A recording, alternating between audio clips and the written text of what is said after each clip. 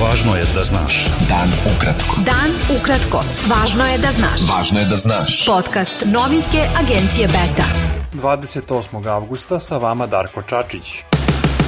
Predsjednik Srbije Aleksandar Vučić izjavio je da je Beograd uspeo da u dogovoru sa Prištinom izvuče najbolje što je bilo moguće. Jučerašnji dogovor da Srbija ukine izdavanje izlazno-ulaznih dokumenata za osobe sa kosovskim ličnim kartama, a da ih Kosovo ne uvede za one koji imaju srpske lične karte, jeste usmeni, jer je pismeni sporazum o tome potpisan 2011. godine, rekao je Vučić.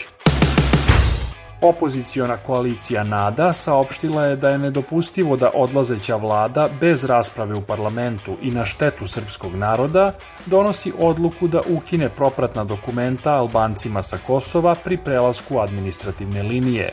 Pristankom na to, vlast je praktično priznala punovažnost secesionističke lične karte, navela je koalicija NADA koju čine Nova demokratska stranka Srbije i Pokret obnove Kraljevine Srbije. Skup nazvan Litija za spas Srbije, organizovan u znak protesta zbog najavljene LGBT manifestacije Europride, održava se u centru Beograda. Najavljeno je da će učesnici prošetati od Saborne crkve do hrama Svetog Save, a kolonu predvodi moto udruženje Noćni vukovi. Regionalna mreža Inicijativa mladih za ljudska prava ocenila je povodom najave da će Europride u Beogradu biti otkazan, da vlasti u Srbiji ne treba da ispunjavaju zahteve ekstremističkih grupa i pojedinaca, već da omoguće slobodu okupljanja.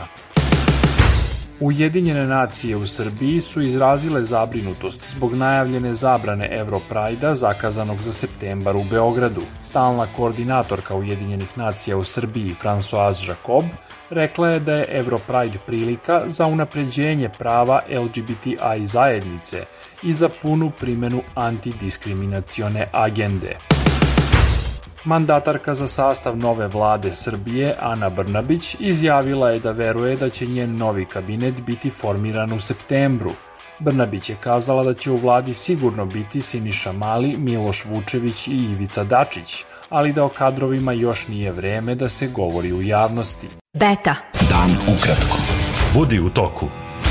Srpski član predsjedništva Bosne i Hercegovine Milorad Dodik izjavio je da Republika Srpska ide ka nezavisnosti. Dodik je rekao da nezavisnost Republike Srpske u ovom trenutku možda nije moguća, ali da se mora raditi na tome.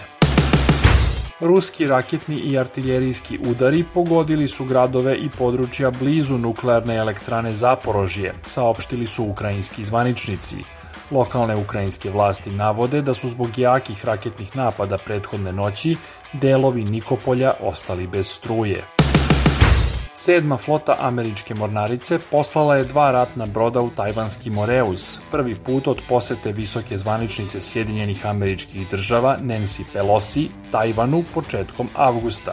2 krstarice obavljaju rutinski tranzit i prošle su kroz koridor izvan teritorijalnih voda država sa obalom u Moreuzu, saopštila je američka vojska.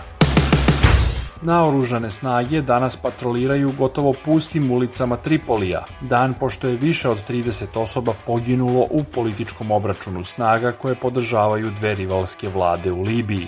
Jučerašnji sukob izbio je između policije lojalne vladi u Tripoliju i naoružanih grupa bliskih rivalskoj vladi na istoku koje pokušavaju da zauzmu Tripoli.